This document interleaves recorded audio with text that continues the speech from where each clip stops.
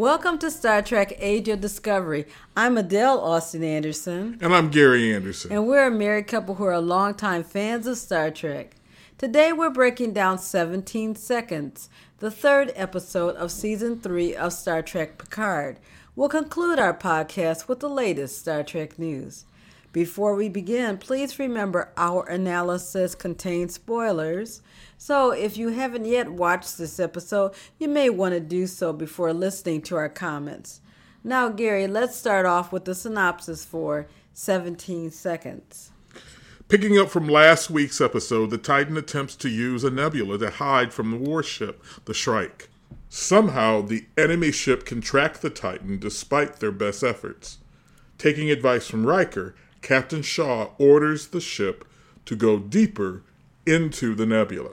There is a flashback scene taking place in Los Angeles at the 10 Forward Bar, where Riker and Picard celebrate the birth of Riker's son, Thaddeus.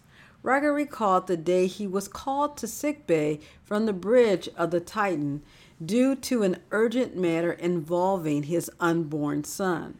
Riker said the turbolift ride to sickbay took 17 seconds, the longest turbolift of his life, as he worried about the viability of his child.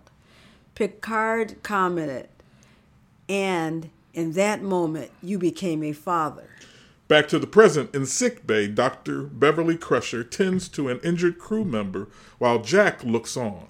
Crusher advises the crewman to take it easy and sends him on his way as Picard and Riker enter. Initially, Jack refuses to leave when Riker suggests they allow Picard and Beverly a private moment. However, Beverly convinces her son to do so. Beverly tells Picard Jack was conceived on Casperia Prime during the short leave the two of them spent together. She recalled they both knew they were at the end of their latest attempt at maintaining a romantic relationship. 2 months after this encounter, Beverly would transfer from her assignment on the Enterprise E. Beverly and Picard engage in an intense verbal conversation concerning her decision not to tell Picard about the pregnancy. Beverly contends she had experienced seeing people she loved die before fully living their lives. She did not want the experience of Jack, considering Picard constantly found his life in danger. Picard argued it was not her decision alone to make as it whether he should be cut out of his own son's life. Riker and Picard return to the bridge as the Shrike once again locates the Titan. Vadic, the Shrike's captain, fires upon the Titan, damaging the ship and injuring some crew members, including Captain Shaw. Shaw transfers command to Riker before being taken to sickbay. The moment we've been waiting for. Riker and Picard conflict on how to deal with the Shrike as the Titan moves close to the edge of the nebula. Picard argues they should attempt to destroy the Shrike, while Riker focuses on getting the Titan and its crew to safety. However, they are found by the Shrike yet again. Before the Titan can get away, the Shrike uses its portal technology to pull the ship back into the nebula. In sickbay, Jack deduces the Shrike must be using a way to track the Titan using some sort of signature the ship is unknowingly emitting. He attempts to personally alert the bridge to his theory, but is rebuffed by a security officer. He then is able to free Seven from her quarters where she had been held for insubordination. Jack and Seven don protective masks and discover a Veterium leak from the warp coil that's likely had been damaged by a saboteur. When Seven leaves to report the matter to the bridge, Ensign Foster finds Jack, and a brief fight ensues, revealing the crew member to actually be a changeling. The ensign incapacitates Jack and removes his mask, exposing him to the deadly Veterium gas. Picard goes to sickbay when alerted Jack has been found but is now near death.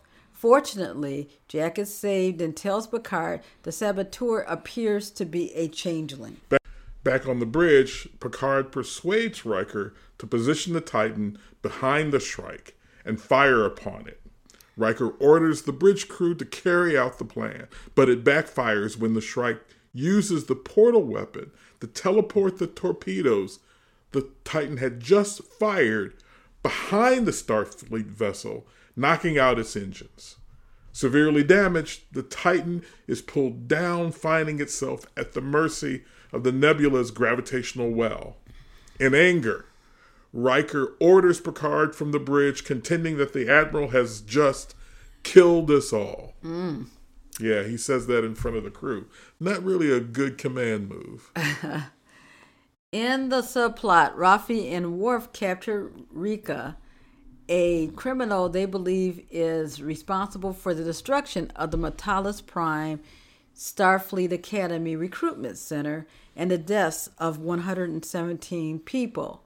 They discover Rika is actually a changeling when he is unable to retain his human form and reverts to its natural form as a liquid. Before the changeling can escape, Worf vaporizes it with his phaser. Worf informs Raffi the changeling was with a splinter group that has continued to fight the Federation since the Dominion War. They deduced the attack on Matalas Prime was a ruse used as a distraction to hide their true intentions. Worf tells Raffi they will work together and uncover the real plot. All right. So let's move to the credits. Sure, go right ahead. 17 Seconds was written by Jane Maggs and Cindy Apple. The episode was directed by well-known actor and director Jonathan Frakes. Yeah. Maggs joined Picard last season as a writer and supervising producer. This season, she was promoted to co-executive producer. Maggs' other TV credits include The Man Who Fell to Earth for Apple TV Plus and the Canadian-based Netflix series Anne with an E. She is also known for creating the CBC series Bellevue. For Picard, Maggs co-wrote The Watcher, 2 of 1, and Monsters for Season 2 of Star Trek Picard. She will return later this season as the writer of Episode 7. Cindy Appel is writer and producer, best known for writing for Picard, MacGyver, and Superior Donuts, all written for CBS or its streaming cousin, Paramount Plus. Apple joined the production last season as a writer-producer. She was promoted to supervising producer this season. Apple's Star Trek writing credits include Fly Me to the Moon, 2 of 1, and Mercy for Season 2 of Picard. This season, she will return as the writer of Episode 5, called The Imposter. These two writers wrote Episode 6 of Season 2 of Picard, the episode entitled 2 of 1. It was one of the worst episodes of the entire season. Yes, it was. Now let's move on to the analysis. All right. Well, here's the theme. The theme of the episode is regret. It's regret that fuels much of the interpersonal conflicts in this episode. Throughout it, parents will have to grapple with their helplessness in the face of losing a child and debate the regrets they hold for their actions. Our first impressions. Before the opening credits, 17 Seconds gives us a quiet but significant flashback sequence showing a younger Riker and Picard celebrating the birth of Thaddeus Riker. In it, Riker shares the terror that gripped him when he was urgently called to sickbay as his unborn child's life was threatened in the first few moments of labor. This bittersweet memory helps us understand the motivations of several characters in this episode. Specifically, both Riker and Picard will justify their opposing points of view by an intimate understanding of the stakes as presented in that scene. Ironically, their observations about one another will also become more accurate than those they hold about themselves. For the most part, the acting in 17 Seconds is strong. Jonathan Frakes, Patrick Stewart, and Gates McFadden all deliver powerful performances. We're given some two-person scenes where the theme of regret is highlighted. This episode has the responsibility of giving us answers to questions raised by this season's story. Especially powerful is the sickbay scene between Picard and Beverly. It's important because this one scene is doing the heavy lifting for the episode. This scene has to convince the audience of all the reasons why Beverly kept Picard unaware that he had a child. Although she doesn't exactly make a strong case for denying Picard the joy of raising a son, the performances are compelling. What comes across clearly is what a fine actor Gates McFadden truly is. Patrick Stewart's body of work before, during, and after Star Trek is sufficient evidence to his depth of skill. TNG also provided him with more than enough opportunities to display his talents on the show as well. But Gates wasn't that lucky. Both she and Marina Sirtis struggled to receive scripts that gave them something more to do than just simply become someone's love interest or abuse victim. That's not the case here this time. In this scene, Beverly takes a firm stand on why she intentionally kept Picard in the dark about Jack, even as Picard struggles to contain the pain and anguish her actions have caused him. Beverly is resolute. With resentment toward her growing, you see Picard realize how much was stolen from him by her actions. But there is a flaw in Beverly's argument. In 2379, Beverly discovered she was pregnant shortly before she left the Enterprise, meaning Jack is roughly 21 or 22 years old. She decided to keep the birth a secret, which explains why she severed contact with all of her former shipmates almost immediately after leaving for Starfleet Medical. Beverly's justification for keeping Picard in the dark was her fear of losing Jack to all of the potential threats that would come his way as the child of Jean-Luc Picard. Again, much like Carol Marcus in The Wrath of Khan, Beverly's actions are intended to shield Jack from his father. Similar to David Marcus, later on Jack developed his own reasons for avoiding a relationship with his father. Most of them are based on false assumptions about who Picard is. Jack's anger at Picard is unjustified. For Beverly, she didn't want to lose another close loved one in the same forces that had taken everyone else in her life. Her parents, her husband, and to a certain extent, her older son. A violent and unpredictable life amongst the stars. A life with Jean-Luc Picard is one where those closest to him live under constant threat. Although it's clear that Beverly believes this, the argument is difficult to accept given the circumstances. She was a Starfleet officer. Beverly knew the dangers of that life. It sounds odd coming from someone who first met Picard as the captain of the Stargazer, where she lost her husband Jack. Single mother Beverly Crusher follows Picard to the Enterprise with her young son Wesley. It's logical to assume that commanding the flagship of the Federation puts his and everyone else's life in greater danger. Yet this is where she decides to raise her child. Then, in 2365, Beverly is offered the position to head Starfleet Medical, and she takes it, but leaves Wesley behind on board the Enterprise. Yeah. So there are numerous scenes where Beverly and Wesley refer to the Enterprise as home. In the 7th season episode Journey's End, when the Traveler returns to invite Wesley to explore different planes of existence, Beverly puts up mild resistance. If the scene weren't so well acted and enjoyable to watch, it would be a greater disruption. So all this trauma and this anxiety about the proximity of a child near Picard, Right. it doesn't come out of the context of what we already know. That's right. You know? Two other powerful subplots occupy this episode, and both feature the director, Jonathan Frakes, as actor. In 17 Seconds, Picard and Riker have a fluid relationship based upon years of trust and shared experiences, but they soon find themselves on opposite sides of what is the best course for dealing with Vadic: fight or flight. Riker wants to run away and get this crew safe as soon as possible. Picard, on the other hand, is recommending attacking her.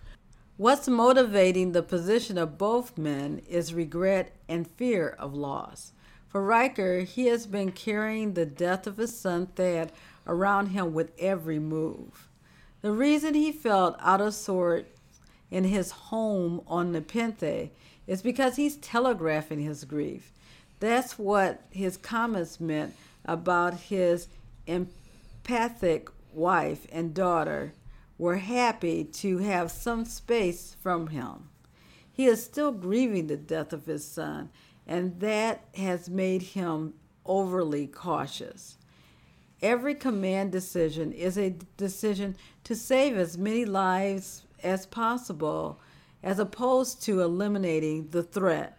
When Riker takes Picard's advice and chooses to fight back, he's outdone by the portal weapon that transports the Titan's own photon torpedoes back onto itself.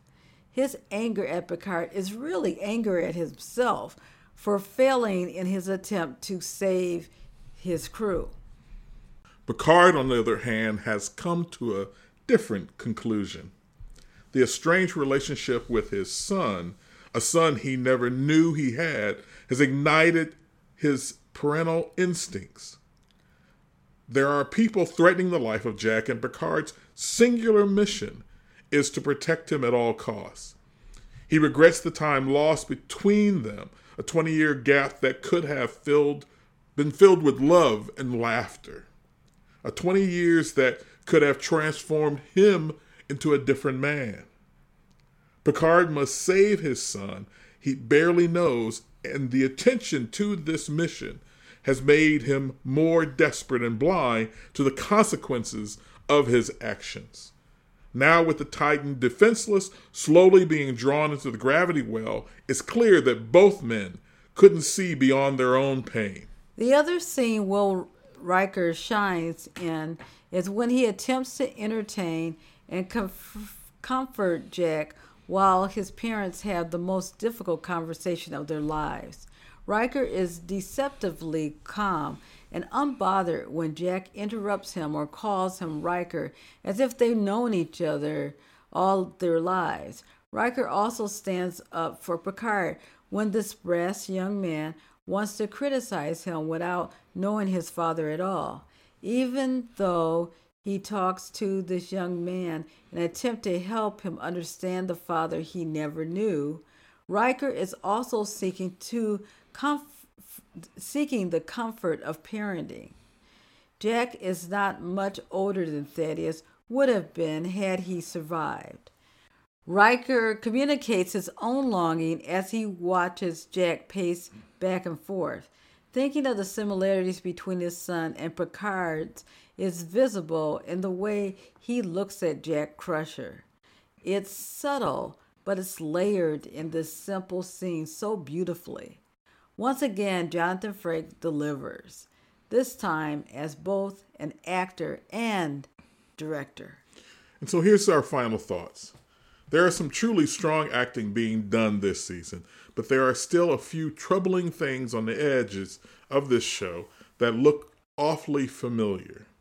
Beverly's argument doesn't add up when you look at her behavior in the past. Secondly, Ed Speleers isn't really compelling as Jack Crusher, outside of being nothing more than a purely a man-made plot device. Also, what do people want from him? In episode 2, Vadic attempts to beam him off the Ilios, which leads Picard to conclude that they need him alive. Yet, since the chase into the nebula, Vadic hasn't shown any concern about capturing Jack alive. In fact, the changeling spy was willing to kill Jack either by concussion or by the deuterium gas. And not only that, if Picard was the real target, why didn't Vadic try to beam him off of the Ilios as opposed to Jack? So here's the question that keeps pondering, and it's disturbing me. So what is the importance of Jack Crusher to the forces that have been chasing and trying to kill them? All right. I agree. So now let's look at the changelings. For those who are not familiar with anything about DS9, here's a quick primer on the changelings. Changelings are shape-shifting, gelatinous beings who can take any form. Originally from the Gamma Quadrant, they are called the Founders by the other Gamma Quadrant species they've conquered. Their empire is known as the Dominion. To some of their subjects, the changelings are considered gods. Odo, DS9's head of security, is a changeling.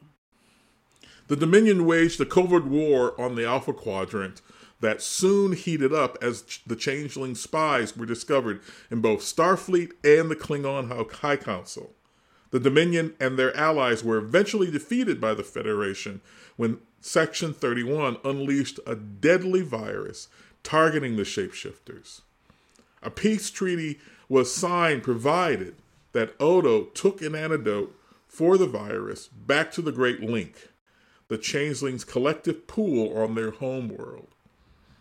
Okay, so now let's do bits and pieces. And this is called the what? The Jack Crusher edition. Because everything is about Jack Crusher. Okay. So let's look first at Jack's birth year. The internet speculation around Jack's birth was massive before this episode.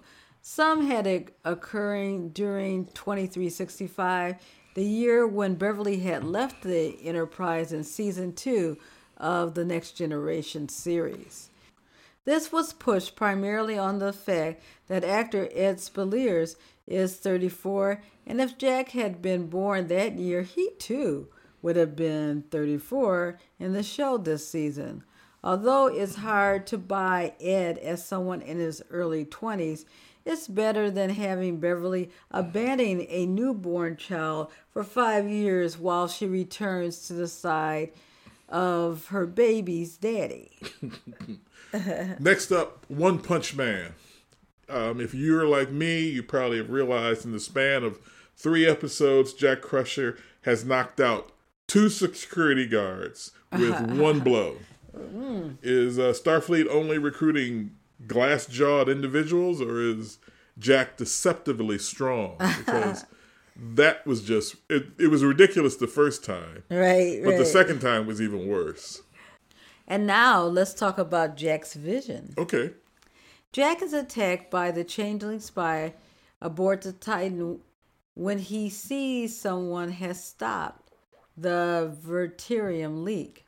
The shapeshifter beats Jack and rips the gas mask from his face. It's in this vulnerable state that Jack is almost overwhelmed by the gas. Jack has a strange vision of Seven coming to him saying, "Connect the branches and find me," as these thick red vines grow up the walls and across the ceiling behind her. This vision is followed by the appearance of a red door, slightly ajar, in the middle of a red wall. It's unclear what any of this means other than we may not know everything about Jack. Yeah, I would like to believe that there's more to Jack than what we've seen thus far. Okay, now let's move on to Star Trek news. let's begin with the Ready Room.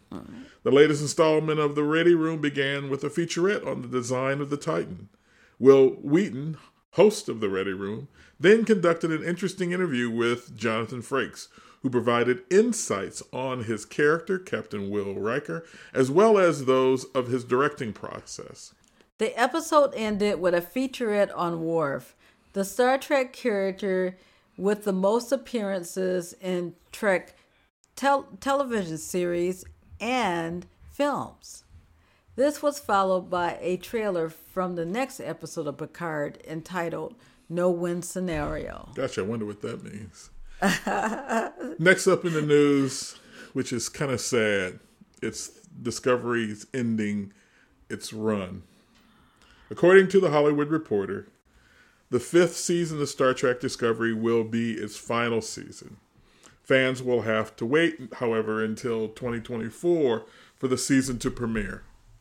Launched in 2017, Discovery is credited with successfully launching a new era of Trek TV. The series, starring Sonequa Martin Green, was heralded as the first Trek show headed by a black female lead, plus it marked other firsts along the way in LGBT plus representation.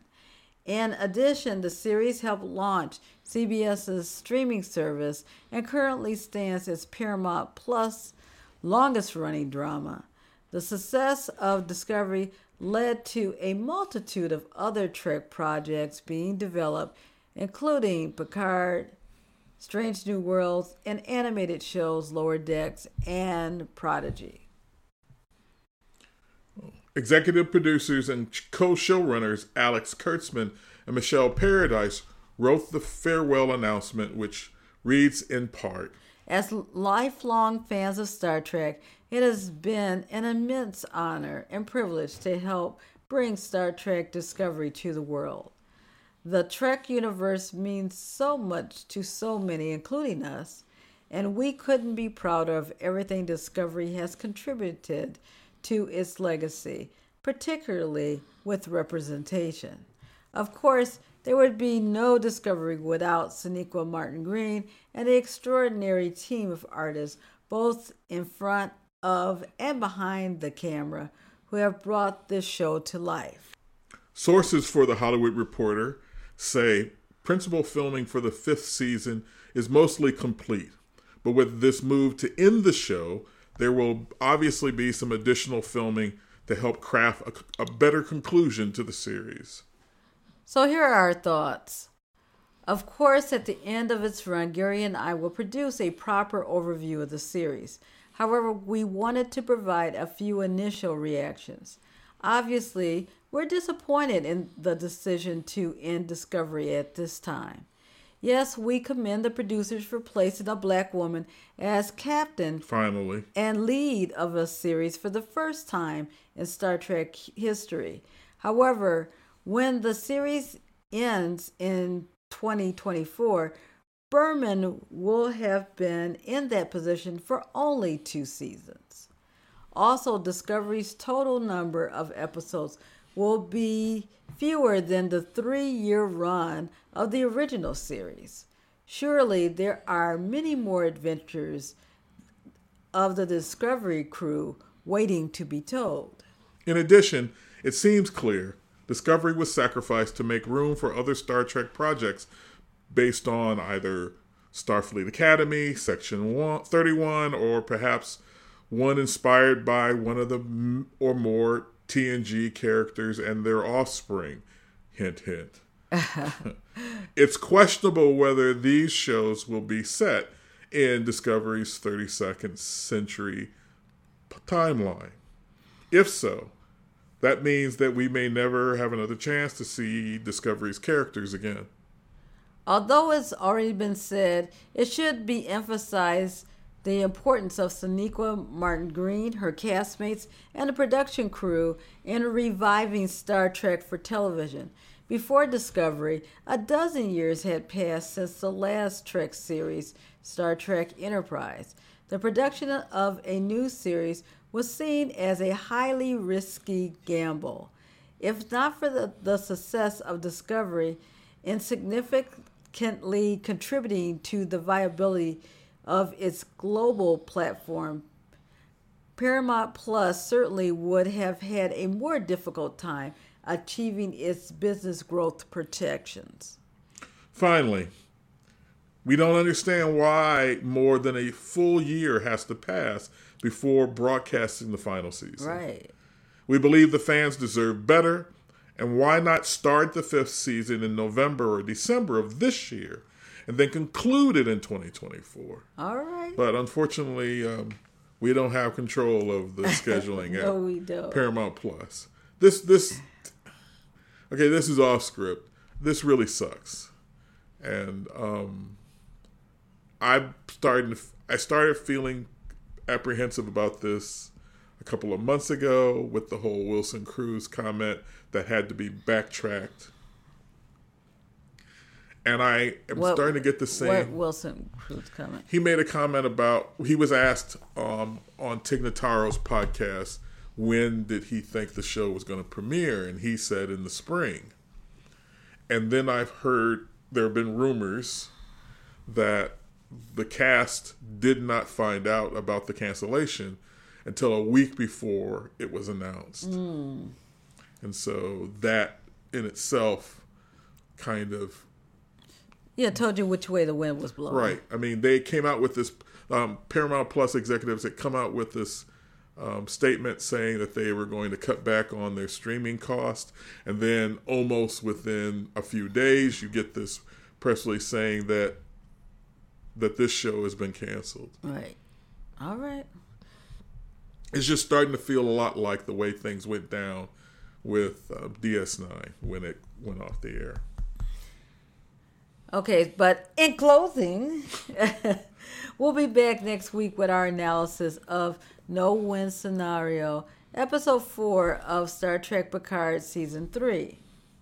Before we sign off, we would like to remind you to share a link to Age of Discovery with people you know who enjoy Star Trek as well. Also, since we've been producing this show since September of 2017, we want to suggest that you explore our full catalog of episodes. Our podcast includes analysis of every episode of Star Trek Discovery, Picard, Lower Decks, Prodigy, and Strange New Worlds, as well as reviews of the short treks and several special topic shows.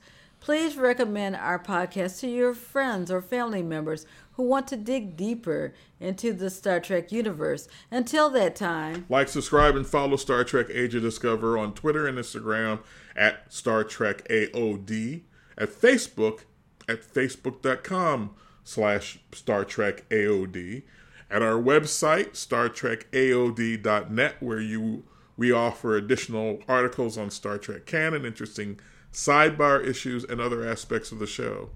And finally, email us at the show at StarTrekAOD@gmail.com. But until then, live long and prosper.